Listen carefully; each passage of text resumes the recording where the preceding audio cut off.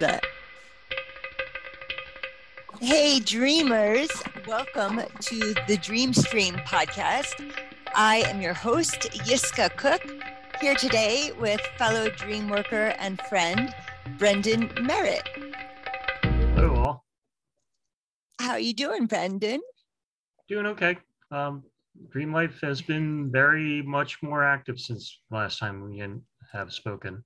That's what you had written, and I think that's wonderful. So you're dreaming again, remembering your dreams and recording them, I assume, or writing them down. Yeah, somebody needs to crack the whip there. Okay. I'm the only one.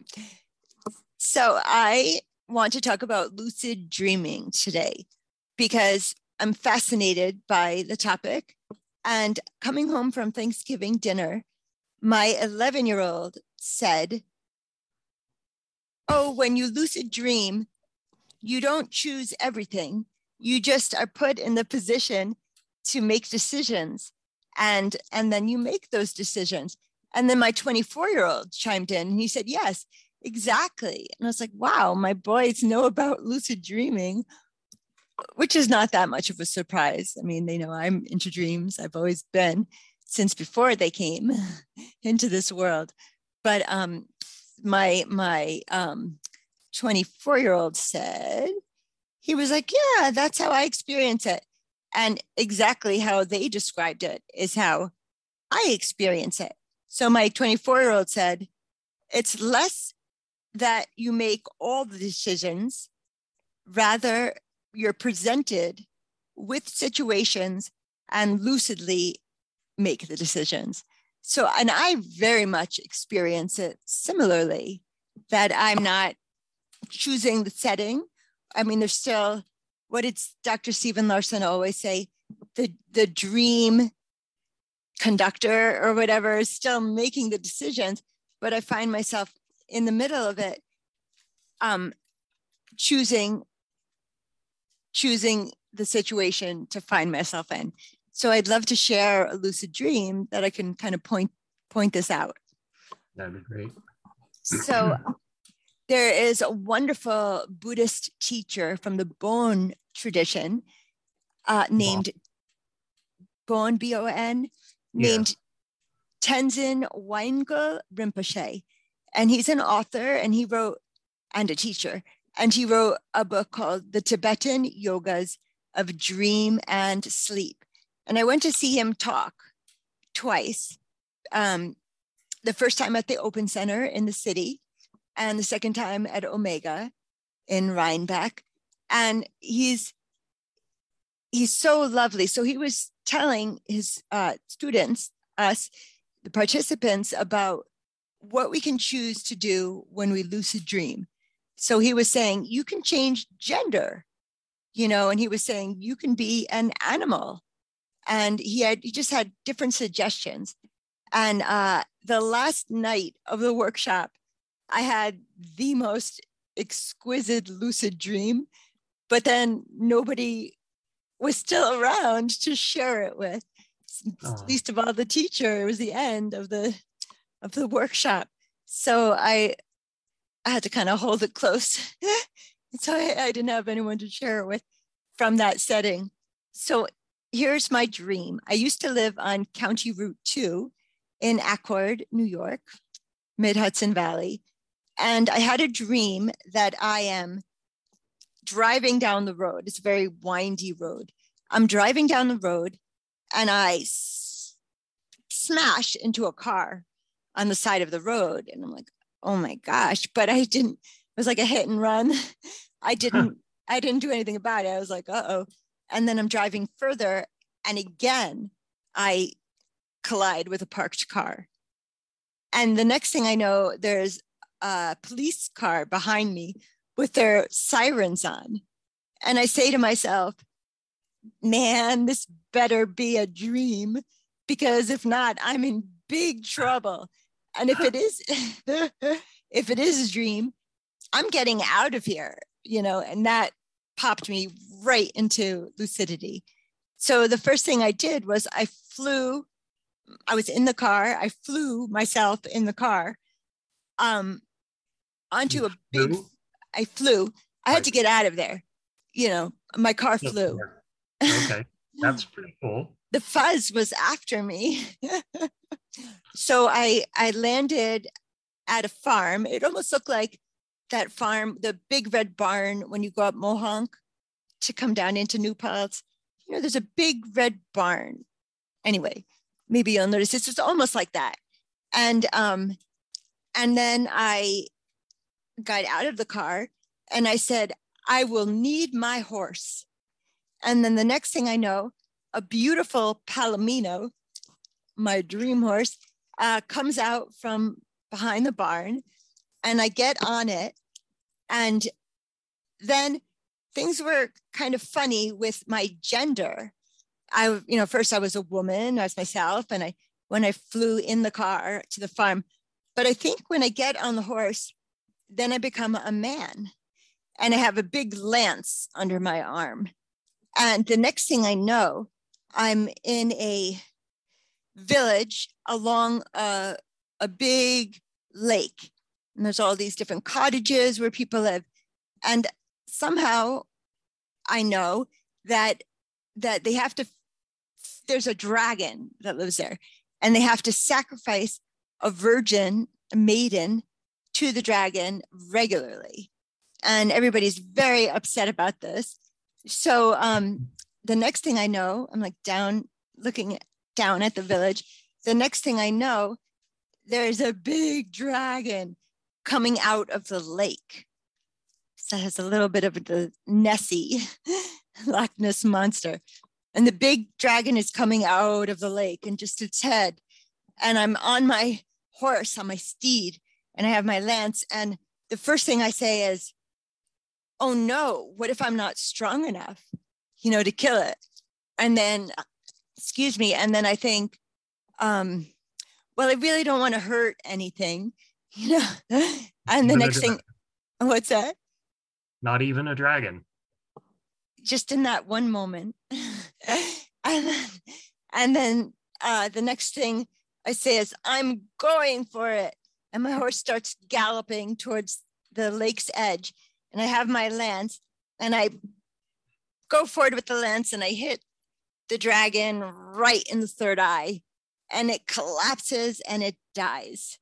And then all the townspeople start pouring out of their homes, very thrilled that I've done this. They don't want to sacrifice any more of their daughters. And so I think I said, at this point, I'm a man. And so then they're going to give me the maiden who is going to be sacrificed. She can now be my wife, and in that moment, I pop back into being a woman, and I'm like, wait a minute, and I say, I am the hero, I'll take the prize. And then I come back into my male self, and they, and they hand me this beautiful maiden. And so I was thinking, my two sons, how they explained lucid dreaming is very much how I experienced it. I didn't choose the setting, or I didn't consciously choose the setting. It's obviously somewhere in my unconscious. And but I made the decisions within the situations I was presented with. So I made the decision to go after the dragon. And I made the decision for my dream horse to come to me. And I made the decision prior to that of flying my car out of there. So even though I didn't consciously, again, I'm sure it was in my unconscious mind, I didn't choose to bang into cars and a cop would be following me and I would, I didn't choose any of that, or even the village on the lake. And it looked like a little European village, like stone houses, like cottages. Everybody lived in a cottage. And so, and again, I say, I am the hero. I will take the prize. And then I went back into being a man. So, and that was the dream that I dreamed at the end of my workshop. with Tenzin Wangyal Rinpoche, and I wasn't able to share it with any of the people I was learning with. So, but it was so super exciting. And I think we've spoken about, Brendan, how lucid dreams are very elusive, you know? Yeah, that's the one thing that I find really compelling about them, is that the clarity of them. Yes. And like, I often dream in color, and I've heard that some people never dream in color. So Wow. that in of itself isn't enough of a like indication for me. It more has to do with, it's almost hyper real. Like, it's Oh, not just real, but there's like an almost like pumped up version of reality. Like, everything yes. has like an inner luminescence almost. Yeah, I see what you mean. Definitely. Yeah, and I believe our dream teacher, Robert Moss, had said, when you dream in black and white, it's almost like a documentary film. So it could be telling us something from the past or something from the future. But when we dream in color, it's more like life. Yeah, so I guess black and white is more like day residue kind of dream. Oh, possibly. Yeah, right. So, and it's, you know, it's more like news oriented or something. I don't know. But Brendan, will you share a lucid dream with us? I wanted to comment on your dream a little first, Oh, because thank you. there were just a few things that popped in my head. The one thing is, kind of on the humorous side. Have you ever seen Mel Brooks's film, The History of the World? I'm sure I did. I love Mel Brooks. There's this running joke in the film, and I think they end it like this, but there is this horse named Miracle. He's like this bright white stallion. Yes. And they're like in a real pickle at some point in the movie when they're surrounded by Roman guards or whatever. Right. And they're like, we're going to need a miracle if we're going to get out of this. And the horse whinnies and the camera turns and there's Miracle. And they're like, Miracle. Like, I love it. I love it. Just reminded me of that. I remember We Are the Knights of Ni. Is that also a history of that's a totally different film. But it's also Mel Brooks. Monty Python. Nope. No, it's Monty Python. Yes. Oh, that's so funny. Yeah. The Knights of Ni are in the Holy Grail. Okay. But getting back to, just the whole, I mean, you've got a couple of things that are interesting to me going on there. It's almost like, well, Dr. Freud and Dr. Jung, we were expecting you. Yes. Because you've got like this whole archetypal like thing happening between the car and the horse. They're both modes of transportation. Yes. And some people might say that they're typically representative of masculine traits. And it's interesting that when you're on the horse, you become a male knight carrying a lance. Yes. How epiphallic can you get? I know. Epiphallic, is that what you said? Huh? Epiphallic. Iptiphallic. Epic and phallic. Iptiphallic. It's a word denoting something that's symbolic of a phallus. There's a couple of Roman deities that are always portrayed with erect phalluses, and they refer to them as iptiphallic deities. When Pan is often and Sylvanus are both often represented that way. But there's gods even in Egyptian mythology that are like that. Yes. But the other thing that I flashed on, there's a movie called Dragon Slayer that was a really beautiful film. And there's almost a reversal there, because in that movie, there is a young hero who's a wizard's apprentice. He's not a knight. But when he's on his way to the village, there's a young page with them who it's revealed is actually a woman disguised as a boy. Oh. Her mother is trying to preserve her from being sacrificed to the dragon. Okay. So it's very mythic scene. Yeah. You know, the sexual elements are kind of interesting though too, because like typically I think Carl Jung and Joseph Campbell both equate the dragon or the serpentine forms with feminine energy. Okay, interesting. Like chthonic underworld forces that are kind of like devouring and, you know. Yes. Women are fierce.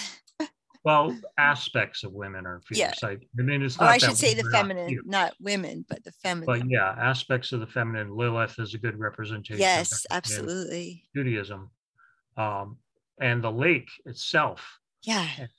In mythology, dragons are almost always associated with bodies of water. Really? Is also, oh yeah, they're.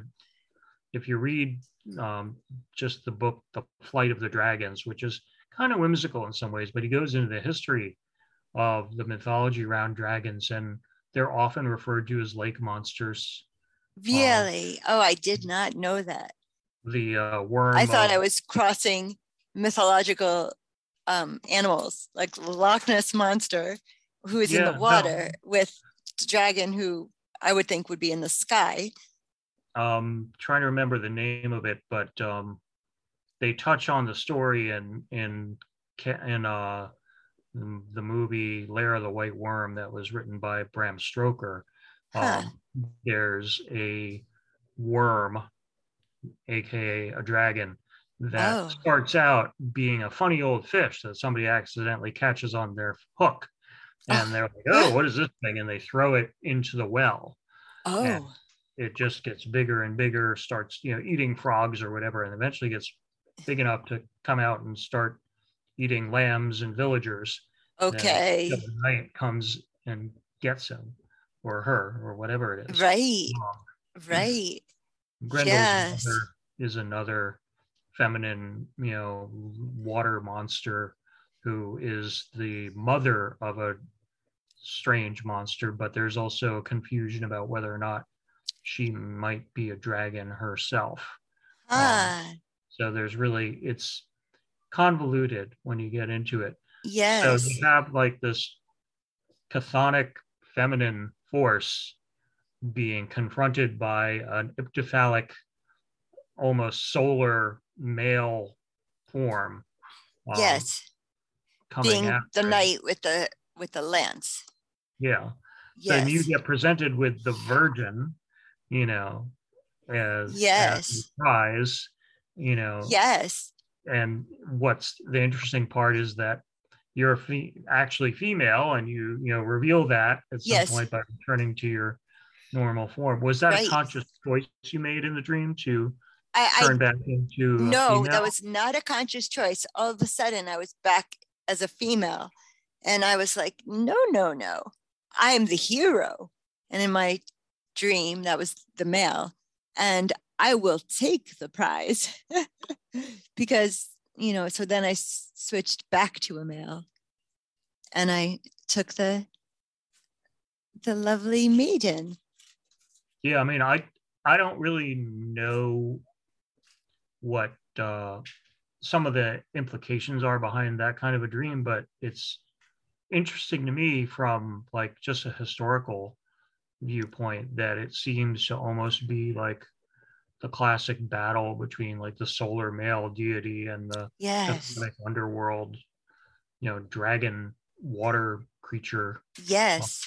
Tiamat is also, even, you know, the oldest story that we have as a written story, is kind of considered a water monster as well. So it's referred to as a dragon. Yes. Some interpretations, and you know, that's Babylon and Sumeria. So that's a theme that's incredibly old, and fascinating in a lot of ways. Well, and I think Michael, the story goes, I used to be a Waldorf teacher. So Michael just holds the dragon at bay. But King George, or Oh no, yeah, St. George. St. George talking about the English version of the story. Actually kills the dragon. Yeah, there's not a lot Michael. of depictions of Archangel Michael holding the dragon at bay, and that's that's when they started more demonizing the symbol of the dragon and made it into a symbol of the devil. At some point, Christianity, they explicitly identified the dragon as somehow equated it with the devil specifically. Wow.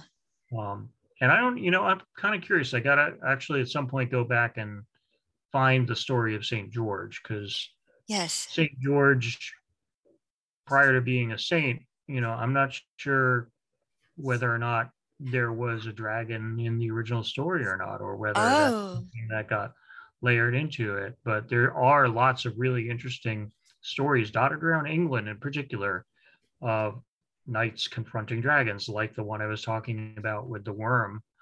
Tolkien did a really funny short story. Smog the dragon. Well, even outside of that, he wrote a short story called The Smith of Wootton Major, which is about a young smith, blacksmith, who ends up going to become a dragon slayer. And it's very whimsical, the whole thing, but it's a spin-off on those kind of stories. It's definitely a read if you can find it. Yeah, I would love to read more on this. It's so fascinating. Yeah. It's funny that you brought up dragons at all today, because I was having a conversation online with a good friend of mine who was just talking about the symbol of Medusa. But that's who's behind you. Yeah, Medusa. Is that Medusa? I think it is actually. With Perseus, like he's on her head, on top of her, something like that. Yeah, I'm trying to remember where this painting is from. I've had this background for a while.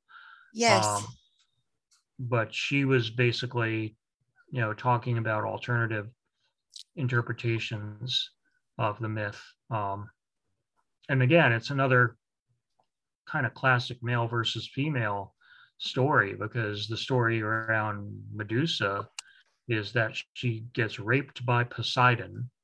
And then, because she tries to distance herself from the whole situation, Athena decides to punish her and turn her into this creature with serpents for hair. Turns people to stone.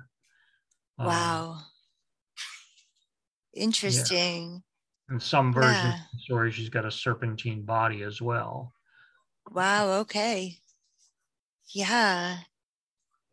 Fascinating.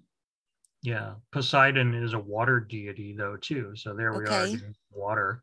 And in the Jungian world, the water tends to represent the unconscious mind, or also the emotional depths, and can also represent the underworld. Which in fairy mythology around Britain, lakes and bodies of water are sometimes gateways to the other world, or it's seen as like fairyland is the lady of the lake. Water.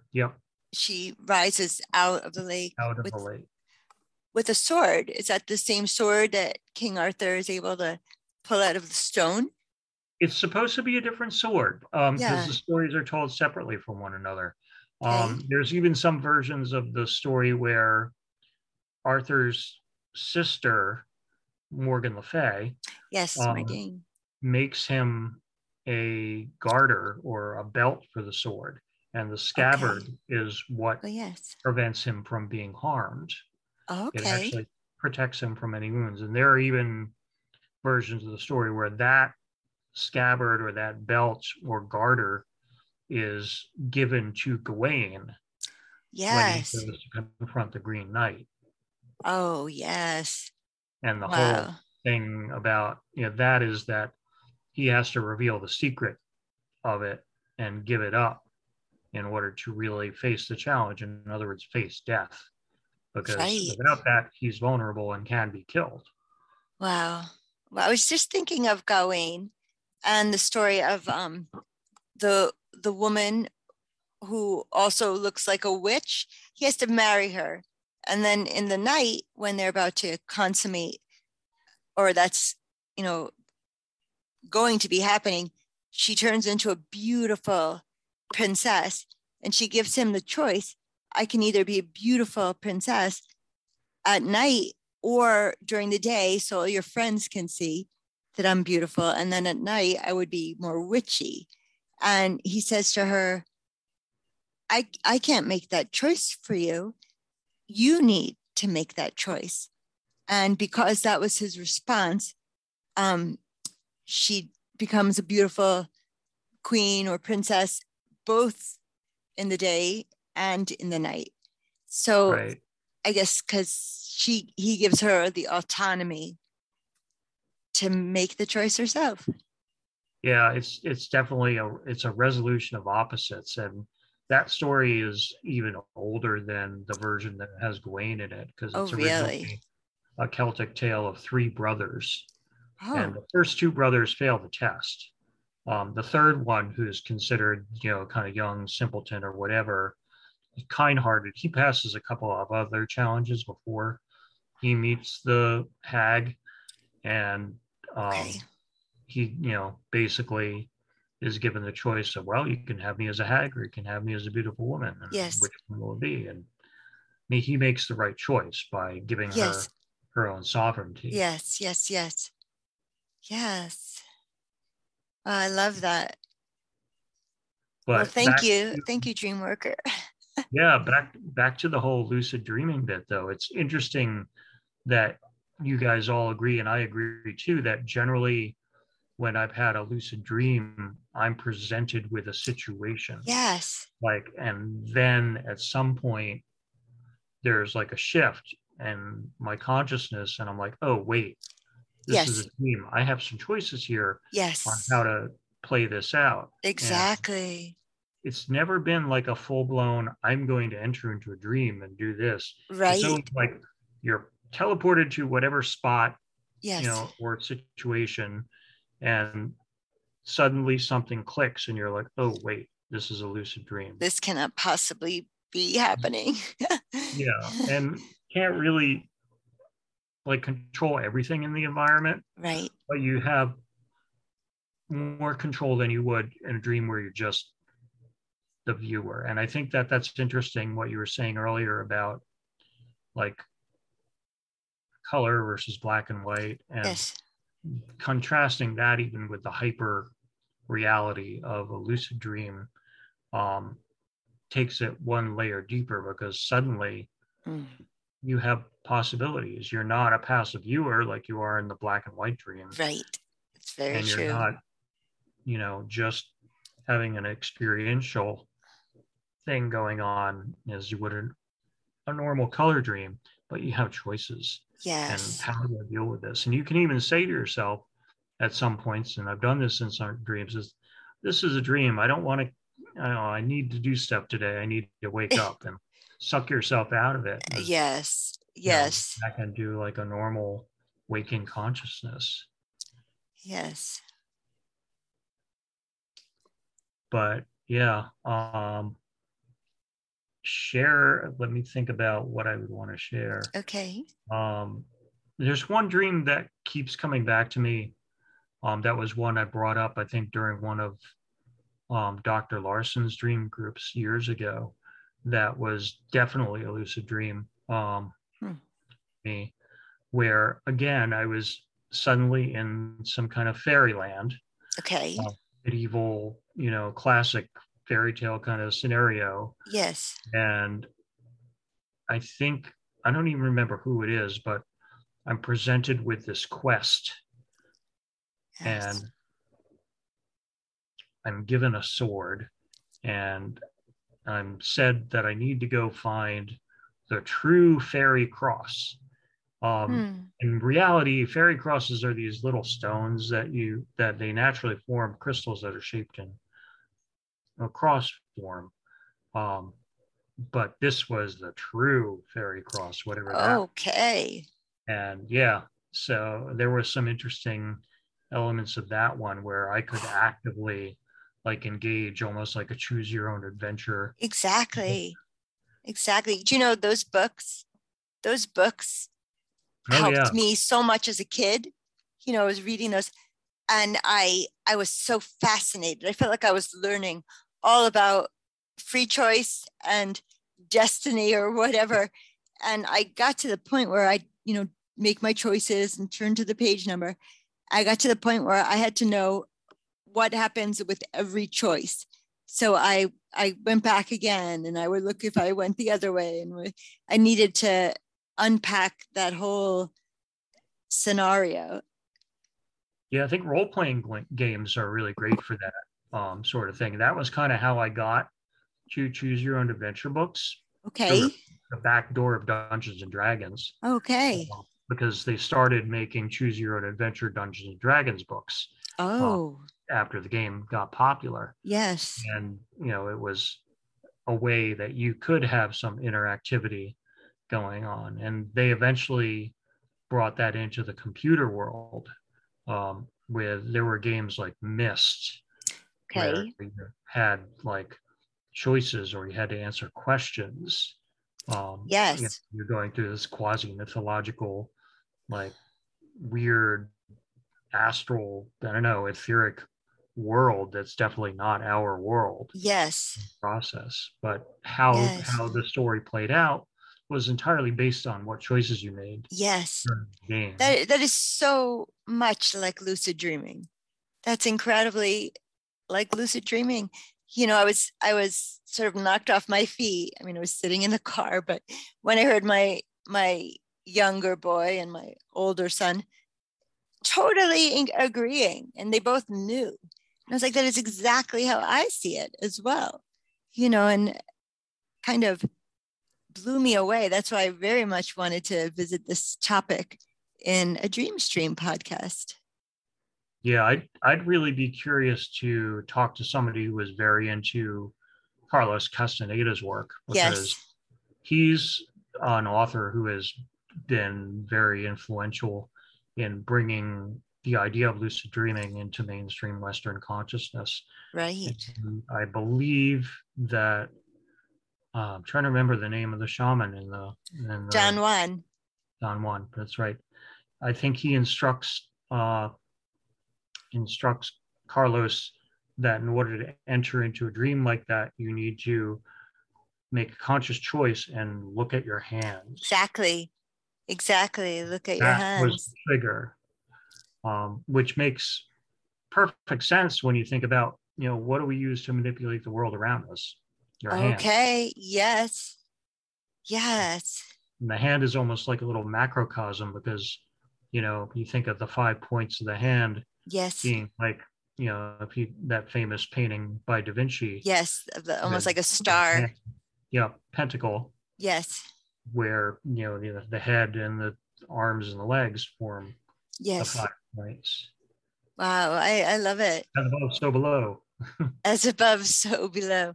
I love that. So yeah, I never was able to go into lucidity by looking at my hands, but I know about that because I read some Castaneda, but that hasn't been a thing that worked for me. But maybe, I'm always open. Yeah, I've tried it, I think, and I think I've had marked limited success, but I haven't been doing it recently. I've got a book on lucid dreaming. I'll have to dig out and share the author with you, so you can also share it with the viewers. So it was like sort of a how-to guide. With examples from, I guess, different people who have been subjected to, interviews or whatever about the process. Yes. I'd be very interested. There's another lucid dreaming book that I have, and unfortunately I also can't think of the author, but he has a lot of world's art of different paintings where he, the woman who's lying down and dreaming, I think there's a lion around her. Like this is something that many cultures practiced over She's just lying around, huh? Yes. So I'll also like a lot of character. It's interesting that you attended a class on dreaming with someone from the Bon tradition, because Yes. the Bon tradition, is connected to Tibetan Buddhism, but it has its roots in, what anthropologists refer to as shamanic practices. And the Really? Bon people are very, very, extremely shamanic, Yes. very much into achieving trance states and dream work. And, you know, Wonderful. a lot of the, mythological beasties that show up in Tibetan Yes. Buddhism have their roots in Bon shamanism. Really Yeah. interesting. So interesting. That's So, one of the yeah. things that differentiates that form of Buddhism from, the Mahayana greater path form. Okay. It's considered the Hinayana, meaning it's a lesser path. Okay. Lesser to whom, I don't know, but I mean, because it's not focused so much on achieving salvation through the Buddha as much as Okay. it is like you kind of got to work your own way through it by going through all these trials. Yes. You know, Interesting. yeah. The first time I met Tenzin Wangyal Rinpoche, as I said, it was at the Open Center in New York City. And I had just dreamed, prior to this workshop, that I am sitting at a round table. And I don't know, I think it's already on the table. I don't think somebody brings it. But sitting on the table is a plate with different stones on it. And I pick up the turquoise one and I bite into it and I eat it. And I still remember its taste. I mean, it wasn't the best tasting as a stone. It wasn't the best tasting turquoise. But so after this, stuck your finger in the bottom of it like people do with the chocolates. And it's taste all of them. So filling. Yeah, it had a filling. Yeah, it was like the chocolates. Really? Okay.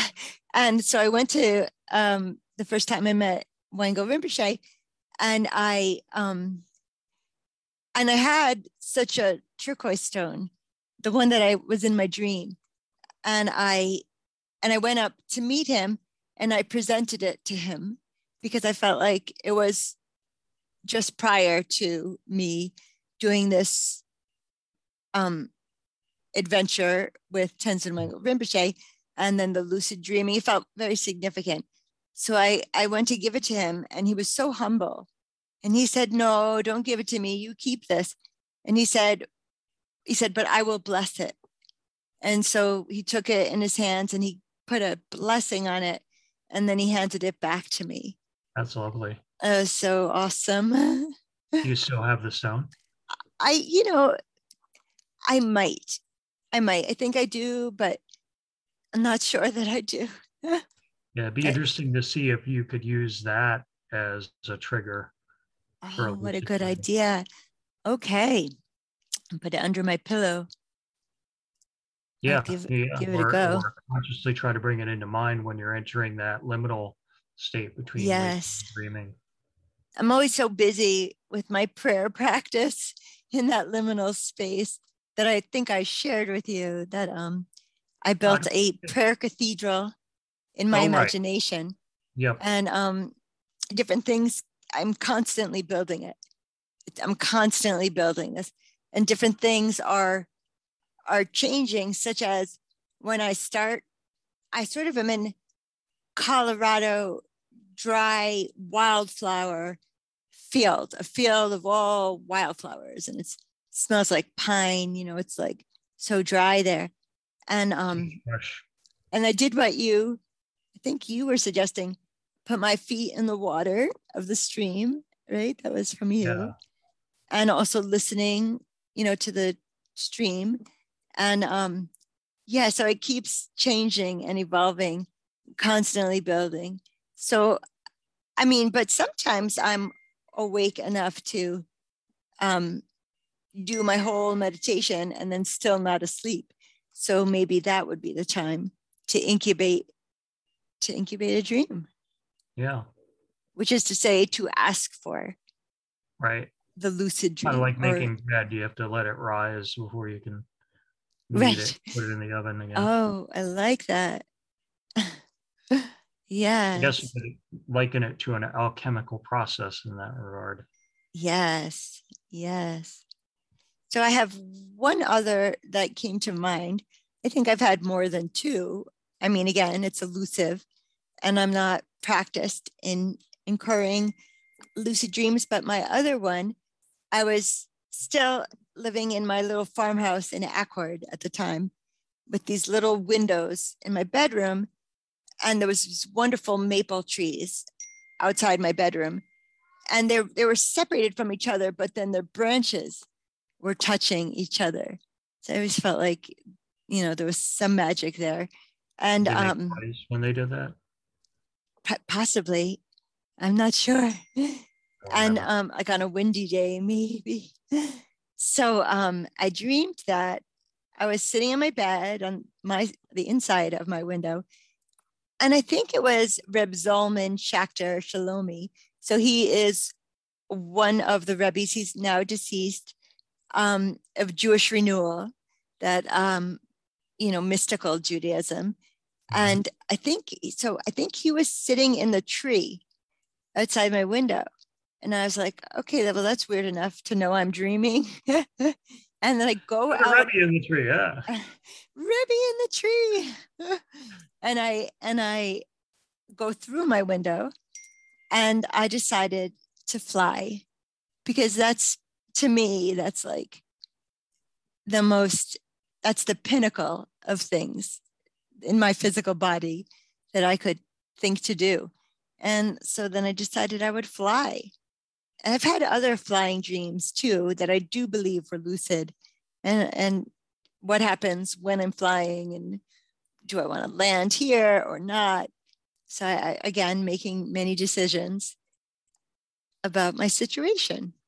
Yeah, I think the flying thing is definitely often one of the things that people try first when they're dreaming. Yes. And when you realize they're dreaming, it's like, oh, wow, wait, I can control this.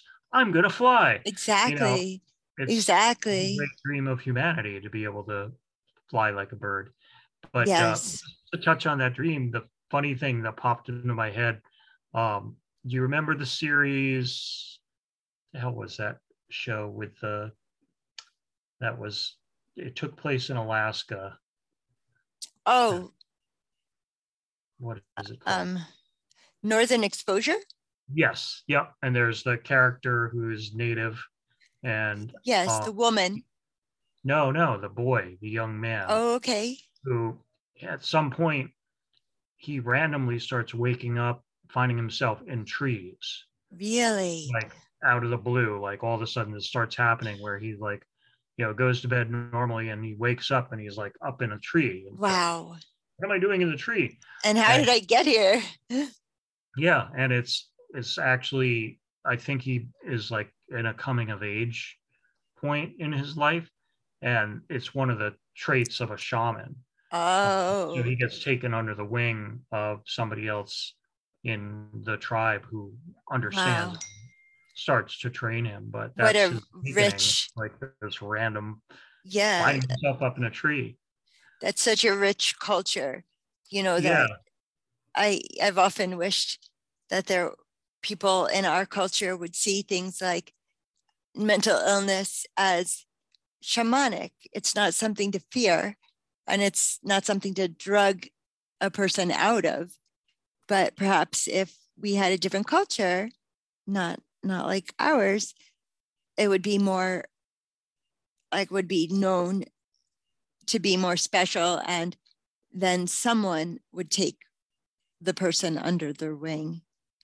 Yeah, I think I read a book about consciousness, and there was a whole article talking about exactly that, saying that Western culture lost its context for people with, this, I guess you could call it a, alternate way of perceiving, or yes, trying to remember what the other term is for this, where, well, I mean, they're not neurotypical, so we don't have a place for them in our society, and we've kind of canceled them, out kind of our mainstream society, and lock them up. Yeah, but and other medicate. cultures that have the tradition Yes. recognize that this is something special, and then Yes. it's a gift, and it doesn't have to be maladaptive, where we've Right. like thrown it into this whole other category, and because of that, those people end up having a very difficult time. And Yes. not simply because they're judged that way, but there's really no context for what's going on with them. Even we don't Right. know even how to deal with it. It's like so Right. strange to us. Yes. Yes. Our culture is so disconnected with nature and with, what did you say? You just said, well, atypical Yeah, thinking. I think that this culture wants to medicate, you know, and a different culture would be more adept at dealing with people who are atypical thinkers. yeah. I mean, and you get shades of that in the stories about people like Joan of Arc, because Okay. she, to an extent, they had a context for her because, they refer to her as a saint now. Right. But, initially people were like, this is blasphemy. You can't be Right. seeing this, but she was having visions and speaking directly to God. Wow. That was, Yeah, and it's the a good fact audience to have. if if she hadn't been a woman, things might have been very different for her. And Yes. she Oh, yes. probably would not have been burnt at the stake. She would have been, Right. Right. automatically, declared a hero because of what she did on the battlefield. But, Yes. because she was a woman, I it also was, wonder, they wouldn't have necessarily sainted a man who had the same proclivity to fight. oh no, I think they would have. I think they would have been Okay. more likely to saint a man. Really? Uh, Okay.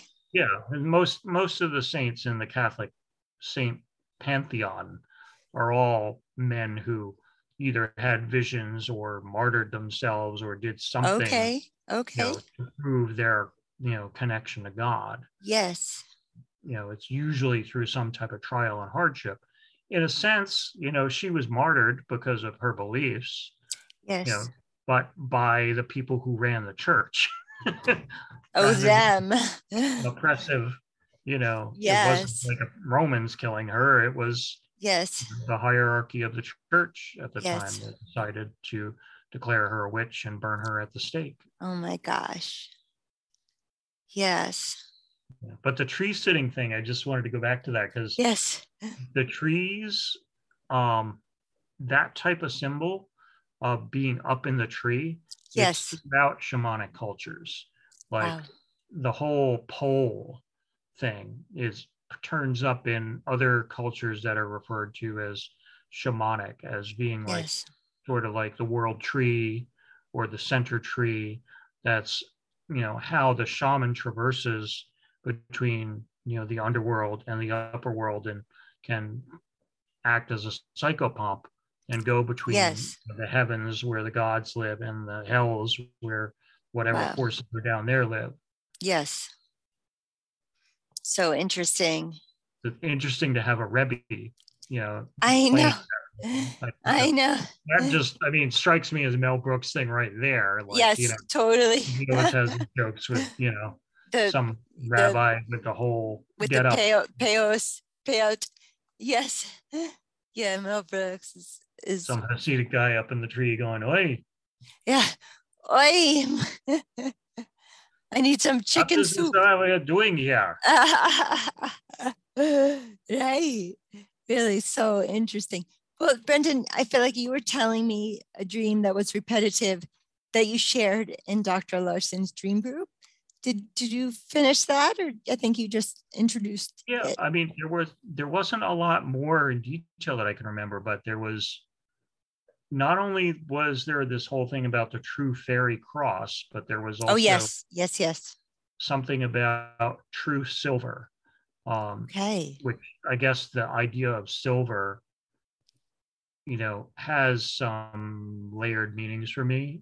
Yes, Tolkien's mythology has mithril, which is a yes. silver alloy that is like Oh, stronger than steel. is that Um, the elves, remember they had The swords dwarves made mine by, yes.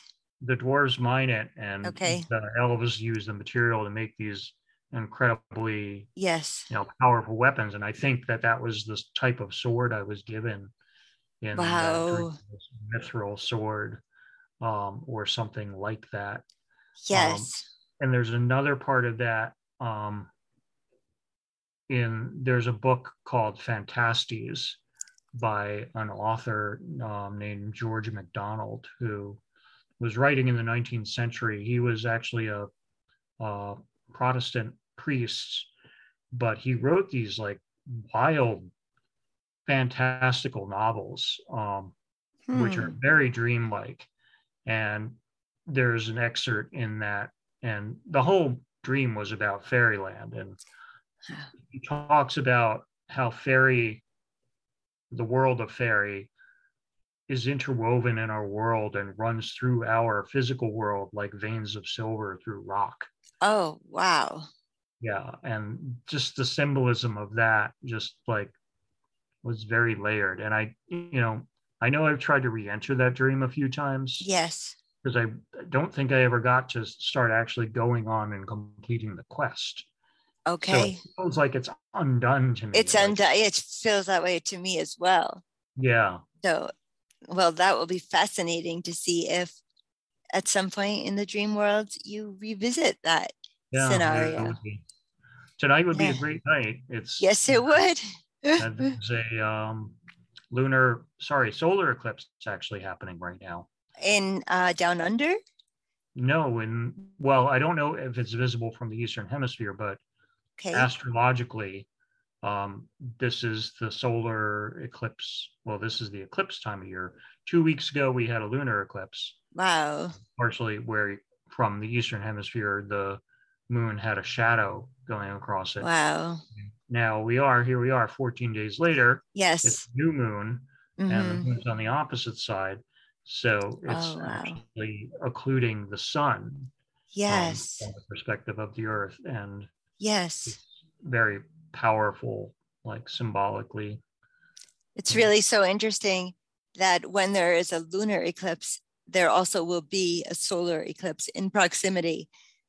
So that's fascinating 14 days, to me. It's like exactly 14 days because you get the full moon, and then 14 days later, everything has moved. Oh, yes. Yeah, and you go from full moon to a new moon. Solar eclipses always happen on new moon. Okay. Oh, that's interesting. Yeah. And new moons are always a time for, it's symbolic of a beginning. Okay, yes. But it's also the darkest point of the lunar cycle. Yes. So it's both the beginning and the end. In Judaism, the women often have a woman's circle at the new moon. And I don't know what the connection is with the religion, but I've always known that women are gathering at the new moon. That's interesting. Yeah, I'll try to find out more about that. Yeah, I know that there's been a number of writers who have indicated that there was a stronger feminine component to early forms of Judaism that somehow, was largely historically erased, but there's traces of it in some of the traditions, and that would probably be one that they would look at to indicate that. Wow. The whole idea of the Shekinah, itself being a very important part of that. Yes. And, Jewish holidays always follow the moons. Yeah, it's a lunar calendar. Yes. Robert Graves, makes a big deal about that when he talks about and his work is, a lot of people debunk it as being, it's not, anthropologically or archaeologically sound and blah, blah, blah. Huh.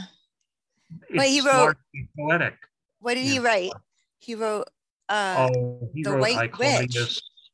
The White Goddess. The White Goddess, yes. Yeah, that's the work that people attack the most. But he wrote tons on Greek mythology. Yes. He wrote I, Claudius, which, some of you might know from PBS years ago, but about the Emperor Claudius, who was the I don't even know he wasn't exactly disabled, but he had a speech impediment. Okay. So he was considered foolish by they a lot say of that people. about Moses, that Moses also had a speech impediment. That's interesting. And that's why when God gives the 10 commandments, well, this is Mel Brooks, right? I have 15. Whoops, one drops 10 commandments. Yeah, that's a great gag. So, but the story goes, and this would be like midrash about the Hebrew way of looking at it, that he has a stutter, and that's why. And he says, "How can I share with the people? How can I talk to the people?"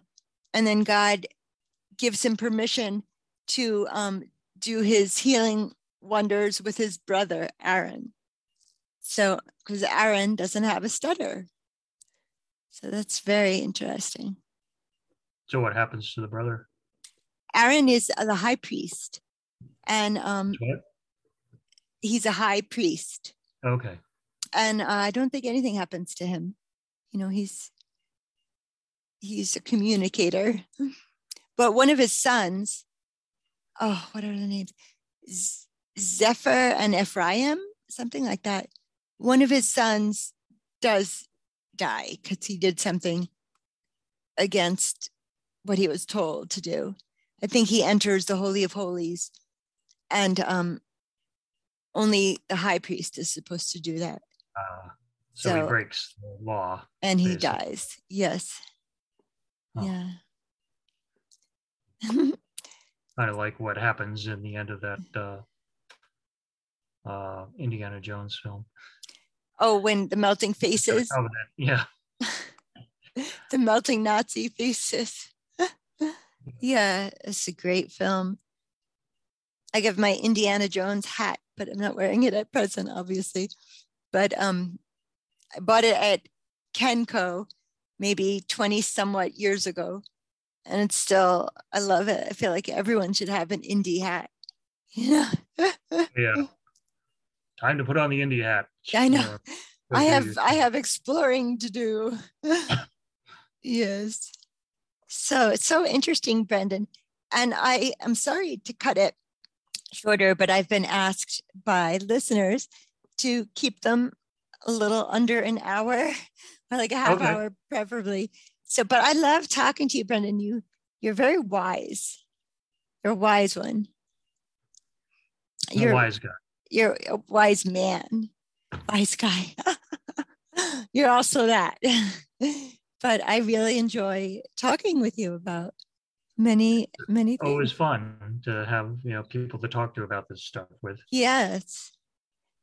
Yeah, so let's do this again quite soon. Think of themes that you might want to explore. I got to start writing down some of my dreams. Yes, you do. There's been a reoccurring theme lately of encountering people from my past. So. Okay. Interesting. Yeah. Yeah. Well, please, if you have any more of those dreams, please do write it down. I'd love to explore that with you.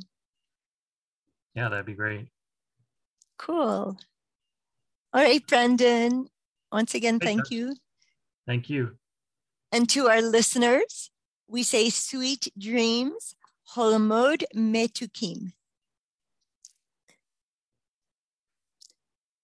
Ciao. Ciao.